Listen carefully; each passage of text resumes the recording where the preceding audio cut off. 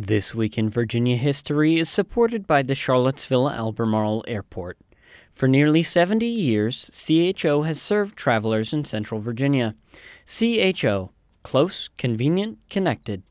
This week in 1814, President James and Dolly Madison and their slaves escape the White House as the British invade and burn Washington, D.C.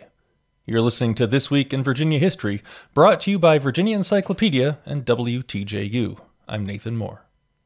As the War of 1812 raged on, the British attacked Washington, D.C., burning to the ground almost every building in the city. President James and Dolly Madison and their slaves escaped unharmed. As First Lady, Dolly Madison had been a much celebrated hostess. Even today, in some circles, she's known for rescuing a portrait of George Washington from the fire. However, a first-hand account from one of the Madison slaves tells a different story. Paul Jennings writes, "This story is totally false. All she carried off was the silver in her reticule, as the British were expected every moment."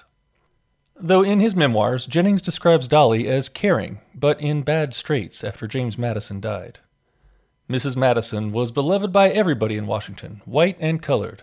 In the last days of her life, before Congress purchased her husband's papers, she was in a state of absolute poverty, and I think sometimes suffered for the necessaries of life.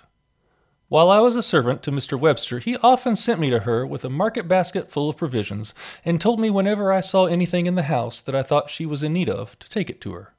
I often did this, and occasionally gave her small sums from my own pocket, though I had years before bought my freedom of her. Read about this story and more at encyclopediavirginia.org. You can also subscribe to this podcast in Spotify, Apple Podcasts, or find out more at virginiaaudio.org.